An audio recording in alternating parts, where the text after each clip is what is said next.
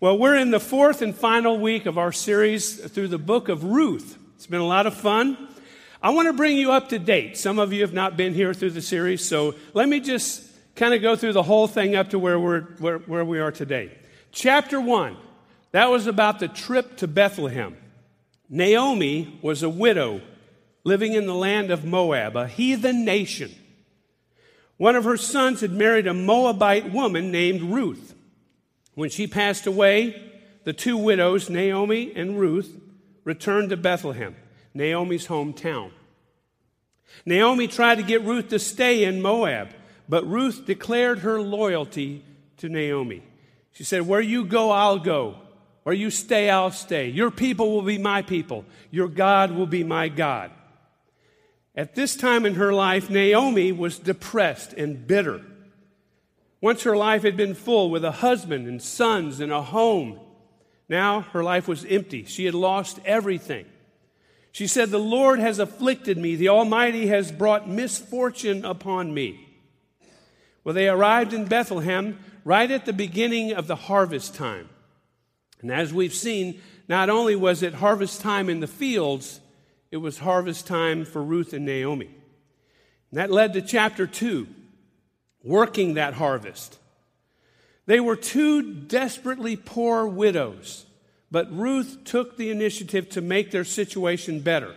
One day she told Naomi, her mother-in-law, "I'll go to the fields and I'll walk behind the laborers and I'll glean what's left over and get something for us to eat." It just so happened that day, obviously God was in the plan, Ruth went to the field owned by a man named Boaz. Boaz, he was the owner of the field, and he was a righteous man. He was also a relative of Naomi's.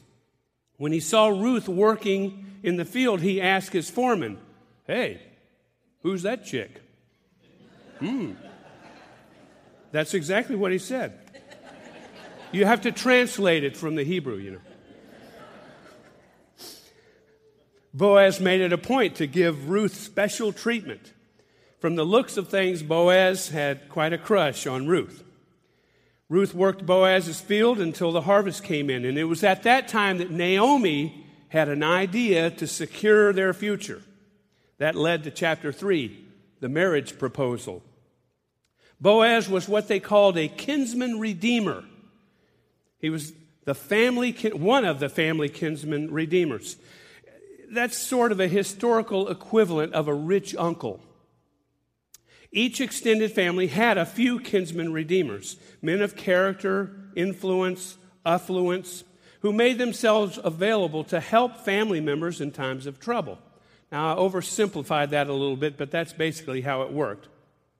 Naomi's late husband owned some land in Bethlehem, but apparently he had mortgaged it during the famine 10 years earlier. So his family's moving back to Moab, and when Ruth and Naomi came back, that land was still there, but they didn't have any rights to it because there was a lien against it. This is where Boaz, the kinsman redeemer, fits in. He could redeem the property. To redeem means to buy back, so that Naomi could live there and use the land to produce income. He would then be like a joint owner. More specifically, according to the customs of the day, Naomi would become the wife of Boaz. If they had no children, Naomi was probably past that age by now, Boaz and his sons would inherit the property when she passed away. But what about Ruth, young Ruth? Could be said that Ruth had a claim in the property too. Her late husband, Naomi's son, would have inherited this land if he had lived. To complicate the custom just a bit, if a kinsman redeemer redeemed a property for a childless widow, he was expected to become the husband and provide a son. Okay, so that late husband would live on. It was in this context that Naomi came up with her plan. She knew that Boaz was a little infatuated with Ruth, so Naomi said this, "Boaz will be at the threshing floor tonight. So put on your best dress, fix up your hair, spray on some perfume, look real good, After he's asleep, go to where he is and lay down at his feet. Now, this gesture was not suggestive. It was symbolic. By laying at his feet, Ruth would be telling Boaz that she was available for marriage. When Boaz woke up in the middle of the night and found Ruth laying at his feet, she said, "Spread the corner of your garment over me, since you are a kinsman redeemer." He knew exactly what she was saying. He knew that she was referring to Naomi's property. He knew her motive was not merely to get married, but she wanted to make sure she married a man who could look after her widowed mother-in-law. For this reason, Boaz admired Ruth all the more. He said, "Okay, I'm willing to be your kinsman redeemer, and I'm willing to marry you, but there's a catch." The catch was that the kinsman redeemer arrangement followed a process determined by the nearest of kin. There was another kinsman redeemer in the family more closely related than Boaz. So Boaz said to Ruth, "One way or another, you're going to be taken care of. If he doesn't want to redeem the land and take you as his bride, I'll do it." Well, that takes us to the exciting conclusion, chapter 4. How will this story end? Will the kinsman redeemer buy back the land? Will Boaz marry Ruth? And what about Naomi? Well, let's hear the rest of the story. There's a revealing verse back in chapter 3. After Boaz told Ruth he would take care of the matter, he gave her some barley to take home with her. And the story says, then he went back to town. Now, this is interesting because Boaz going immediately back to town didn't make sense. The reason he's on the threshing floor sleeping is because it was the harvest. They had to get the harvest in. They worked until they passed out, slept there, got up the next morning. But he takes a break. He stopped what he was doing to go look for the other kinsman redeemer. I think Boaz did this for a couple of reasons. He knew that Ruth and Naomi were counting on him, waiting on him. He didn't want to leave him hanging. The other reason is it's obvious that he had some kind of emotional investment in the outcome. So he was eager to get it resolved. It's further explained in the first verse of chapter 4. Meanwhile, Boaz went up to the town gate and sat there. When the kinsman redeemer he had mentioned came along, Boaz said, "Come over here, my friend, and sit down." So he went over and sat down. Boaz took 10 of the elders of the town and said, "Sit here," and they did so. Then he said to the kinsman redeemer, "Naomi, who has come back from Moab, is selling the piece of land that belonged to our brother or relative, Elimelech. I thought I should bring the matter to your attention and suggest that you buy it in the presence of these seated here. If you will redeem it, do so. But if you will not, tell me so I'll know. For no one has the right to do it except you, and I am the next in line." So he said, "Yeah, I'll redeem it." I have no doubt that Boaz knew exactly what he was doing. He discussed the redemption of this man in public. So in the presence of the town leadership, he had to make a decision. That way Ruth and Naomi wouldn't have to wait so long. At first, Boaz made it seem like kind of a simple transaction. Buy some land, help out a family member. So the man said, "Sure, why not? I'll do it." Then Boaz let the man know what he was really getting into. He said, "On the day you buy the land from Naomi and from Ruth the Moabitess," made sure he got that in, "you acquire the dead man's widow in order to maintain the name of the dead with his property." Well, that changes everything. Instead of getting some good land for a good price, the man was told he would be taking on the responsibility of a new family and with a foreign woman, not very kosher. At this, the kinsman redeemer said, "Then I cannot redeem it because I might endanger my own estate. You redeem it yourself." Boaz wasted no time in concluding the transaction publicly, right there. It says that now in earlier times in Israel, for the redemption and transfer of property to become final, one party took off his sandal and gave it to the other. This was the method of legalizing transactions in Israel. So the kinsman redeemer said to Boaz, "Buy it yourself." And he removed his sandal. Then Boaz announced to the elders and all the people, "Today you are my witnesses that I have bought from Naomi all the property of Elimelech, Chilion, and Mahlon." Those are the two sons-in-law, the two sons. That's the widow as my wife, he said, in order to maintain the name of the dead with his property, so that his name will not disappear from among his family or from the town records. Now, that seems like a strange idea today, that you can buy property and a wife comes along with it. Some people criticize the Bible because of stories like this. They say it's so archaic, it's barbaric. You know, our modern way of thinking doesn't do that kind of stuff. But it shouldn't surprise us that a 3,000-year-old story has some 3,000-year-old customs. Back then, it wasn't barbaric at all. In fact, this law reflects the proper concern for the poor. This law existed so that widows and their children would not be left homeless if the father or the husband passes away. Then the elders and all those at the gate said, "We are witnesses. May the Lord make the woman who is coming into your home like Rachel and Leah, who together built up the house of Israel, the whole nation. May you have standing in Ephratah and be famous in Bethlehem. Through the offspring the Lord gives you by this young woman, may your family be like that of Perez, whom Tamar bore to Judah." So Boaz took Ruth, and she became his wife. Then he went to her, and the Lord enabled her to conceive, and she gave birth to a son. Ruth, Boaz, married, started a family. They built a life together. Don't you just love happy endings? That's not the end, though.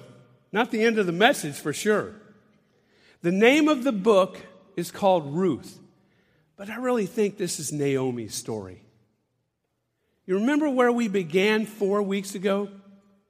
We began with the death of Naomi's sons. Today, the story ends with the marriage of her daughter-in-law and the birth of a baby boy.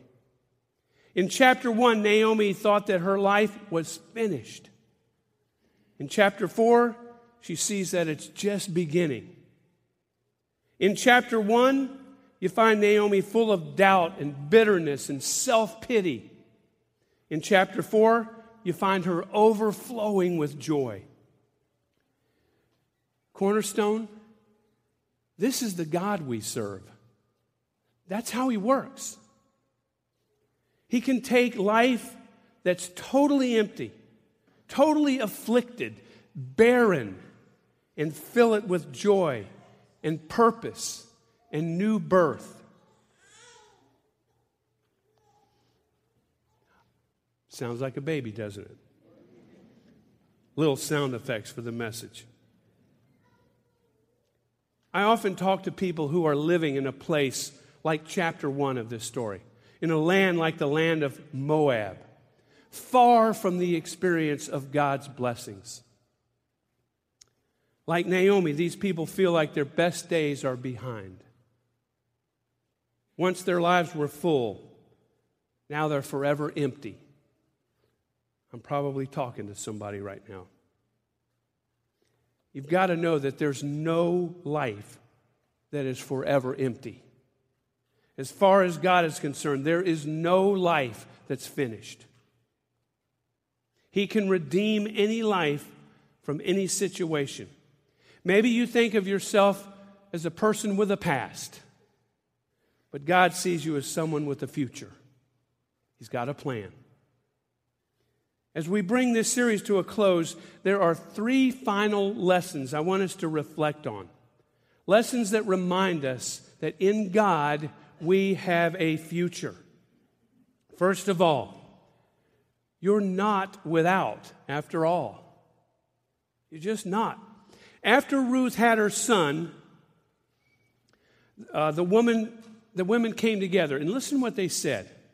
Praise be to the Lord, who this day has not left you without a kinsman redeemer. May he become famous throughout Israel. He will renew your life and sustain you in your old age. That phrase, he has not left you without a redeemer, without a kinsman redeemer. They're referring on one hand to Boaz, who generously saved the family's land and saved their name. But they're also referring to this baby boy. They're calling him a kinsman redeemer because this little boy represents the completion of God's redemption in Naomi's life. Maybe you think your life right now is all about without. You're without health, the health that you need. You're without the money you need. You're without the spouse you want. You're without the blessings you need. Everything in your life spells without. I want you to know that God will never leave you without forever. The emptiness of the land of Moab, Ruth chapter 1, will be replaced in your life by the fullness of Bethlehem in Ruth chapter 4. Naomi couldn't see the blessings coming, but they came because God was not going to leave her in a state of without. Here's the second lesson I want you to reflect on. What you think is a burden can turn out to be a blessing. The women said, "For your daughter-in-law who loves you and who is better to you than 7 sons has given him birth." They were right. Ruth was better than 7 sons. But Naomi didn't see it that way on the first page of this story.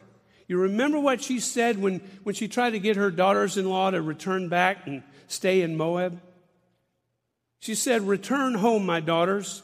I'm too old to have another husband. Even if I thought there was still hope for me, even if I had a husband tonight and then gave birth to sons, would you wait until they grew up? Would you remain unmarried for them? No, my daughters, it is more bitter for me than for you because the Lord's hand has gone out against me." Wow, how defeated sounding. Naomi saw her daughters-in-law as a burden. She could only think of the financial obligation that she would face with them and how she wouldn't be able to provide for them. So she encouraged the young women to return home, to find husbands there in Moab. As you remember, one daughter-in-law, Orpah, did go back to Moab, but Ruth decided to stay. And what happened? Ruth certainly was not a burden to Naomi. She became a blessing. It reminds me of the house we own and still own in Georgia. We moved up here a couple years ago, almost a couple of years. What a burden. What a weight that house has been. And all of a sudden, God kind of works things out, works out our finances a little bit better, and has that house rented, and now somebody's paying the mortgage. We still have that investment, and we're not burdened with that. What used to be such a burden now seems somewhat of a blessing. I think we'd still like to get rid of it, but it's still a blessing.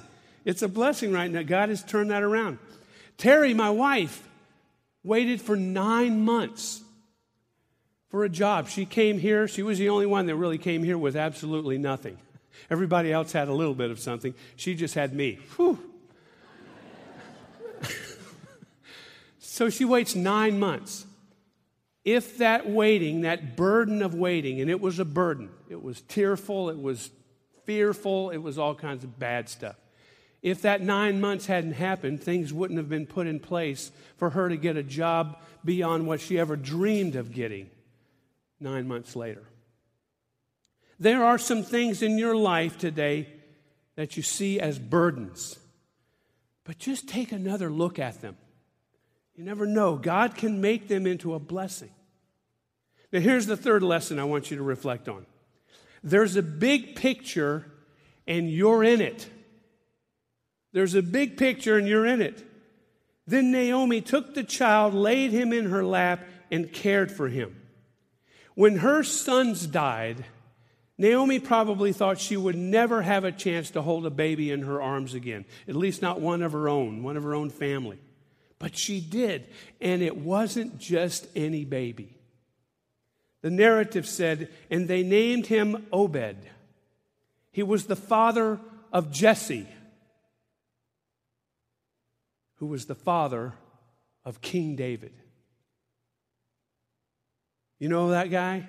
The one that killed Goliath? The one that wrote, "The Lord is my shepherd, I shall not want." Naomi played a part in the birth of a king. Still, that's not all. Generations later, a young woman in the line of King David, a young woman named Mary, gave birth to her son, Jesus. It was God's plan that a Moabite woman be part of the royal bloodline, an ancestor to Jesus, the Messiah. Naomi played a part in making that happen. She persuaded Ruth to go to the threshing floor at midnight so that the wedding could happen, so that a baby could be born. And that baby would lead the way to the birth of God's Son. God has a plan not only for your individual life, but for the lives of all those around you. Your children and their spouses, your grandchildren and their future spouses, and all of their children too. God has a plan for them, and you have a part to play. You may not be able to see it. You may not fully understand it. You may not be able to anticipate it, but God has a plan. There's a big picture. And when you live in surrender to God, He's able to get you into that picture. That's why I say you have a future. The story of Ruth is a story of redemption. It shows us how through God, the lives of two seemingly insignificant poor widowed women came from tragedy to triumph, from bitterness to blessings. You would think these women whose lives would be, that their lives would just be lived in obscurity. Really, think about it. Yet God made their names great throughout history. That's the power of God's redemption. As we close this series, I want to remind you that the experiences Naomi had in chapter 4 happened because of the decision she made in chapter 1. When she was at her lowest, she got on the road that would take her back to Bethlehem. That's where she knew she should be. You can experience God's redemptive power. He too can turn your life around. He's more than able, way more than able. He's waiting for you to take the first steps in His direction on the road that leads you where you know you're supposed to be. Let's pray. Father God, thank you so much for your word. Your word is life. And God, there's only so much we can comprehend, but you give us a gigantic amount of hope in this story. I pray that we could at least grab a glimpse of it, grab a portion of it, and live in faith because of you. Lord, I pray that you would help us who are maybe feeling without right now, that you'd help us to know that that's not going to be forever, especially when we get to heaven. We will not be without. We will be with everything. We will be with you. So we thank you for your awesome, awesome word that gives us encouragement. So help us now, Lord, to take our steps toward Bethlehem, toward you. And we pray that believing In Jesus' name, amen.